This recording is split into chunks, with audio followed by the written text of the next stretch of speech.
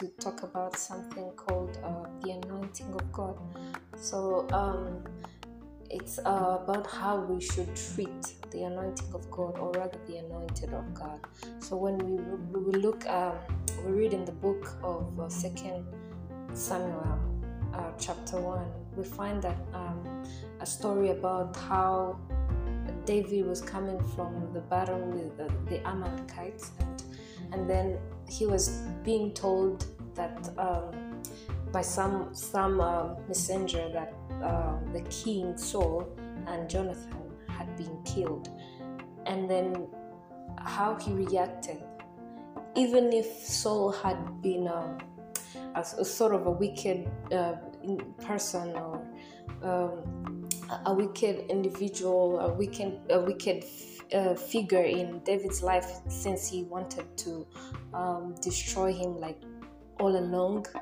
Their life had been a battling life where David was always running from this same man, the king Saul.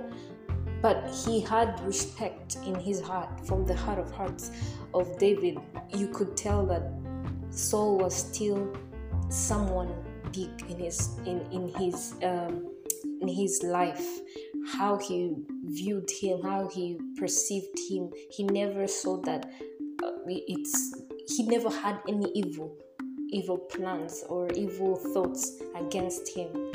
Looking at the fact that even once, when he had been given a chance to kill him because he had caught him without knowing, he was sleeping, and he would have him killed because that time he was unaware. He was unconscious of anything around him, and he didn't take that advantage to kill him while he was asleep. So it means it didn't matter how evil, how wicked King Saul had been to David. David always viewed him as someone big, and we see this in verses 16. There we see how David the king reacted to the messenger that had brought him the bad tidings that Saul and his son Jonathan had been killed. He reacted to him in a way that shows us how that no matter how wicked someone may be, as long as they have the anointing of God in their life, and you know that they had been anointed or are anointed for something, it doesn't matter how they may be or how they may live their lives. That doesn't concern me, but always respect them as the anointed of God. For we see that in Romans 11:29 that the giftings and the callings of God are without repentance. They cannot be revoked. It means God can never revoke what he has called you to be, even if you may be weird or act weird or funny in your life later on after he had called you to be a great man of God. We should never stop thinking or seeing you as that anointed one. It doesn't matter how you may live a funny life or do wicked things and stuff, but as long as you are the man of God, we all know that you are, and maybe you change later on. That's none of our business to deal with, but we should always respect that person as the man of God. So this time around, David asked the messenger, how dare you kill the anointed of God? Weren't you afraid? You see, we learned that in the story of David and Saul later on, that in the earlier verses of chapter 1 of Samuel, not chapter 1, the first book of Samuel, we learned that the Spirit of the Lord had left Saul after he had not done as according to what God had asked him to do after some battle and all. But then, even after the Spirit of the Lord leaving Saul, still he remained as the anointed of God to David.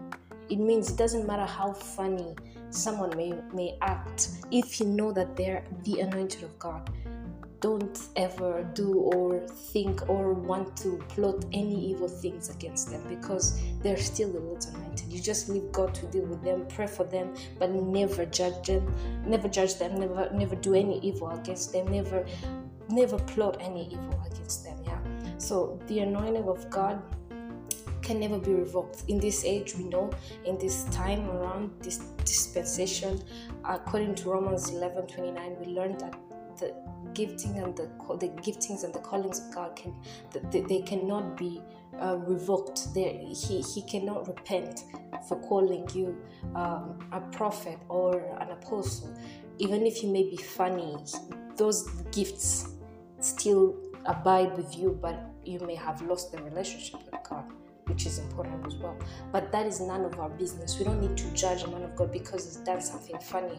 No, we let him be dealt with God, because that's none of our business. We did not call him, and we should not be the ones to judge him. We just pray for him. So that told me something, that we should never take for granted what is important to God. What is important to the man who has the heart of God is that no matter what, he still beheld Saul as the anointed of God, and that's why he never tried to do anything funny against him. So we should also carry this in our hearts and in our minds, that no matter how funny someone may be, as long as we know them to be the anointed of God or the called of God or whatever they may be, but as a figure that we know that they are of God, it doesn't matter what they may do that is funny. We just pray for them. That's all we can do. But we can never raise a tongue against them, because that still abides, that they are still the anointed of God. So thank you.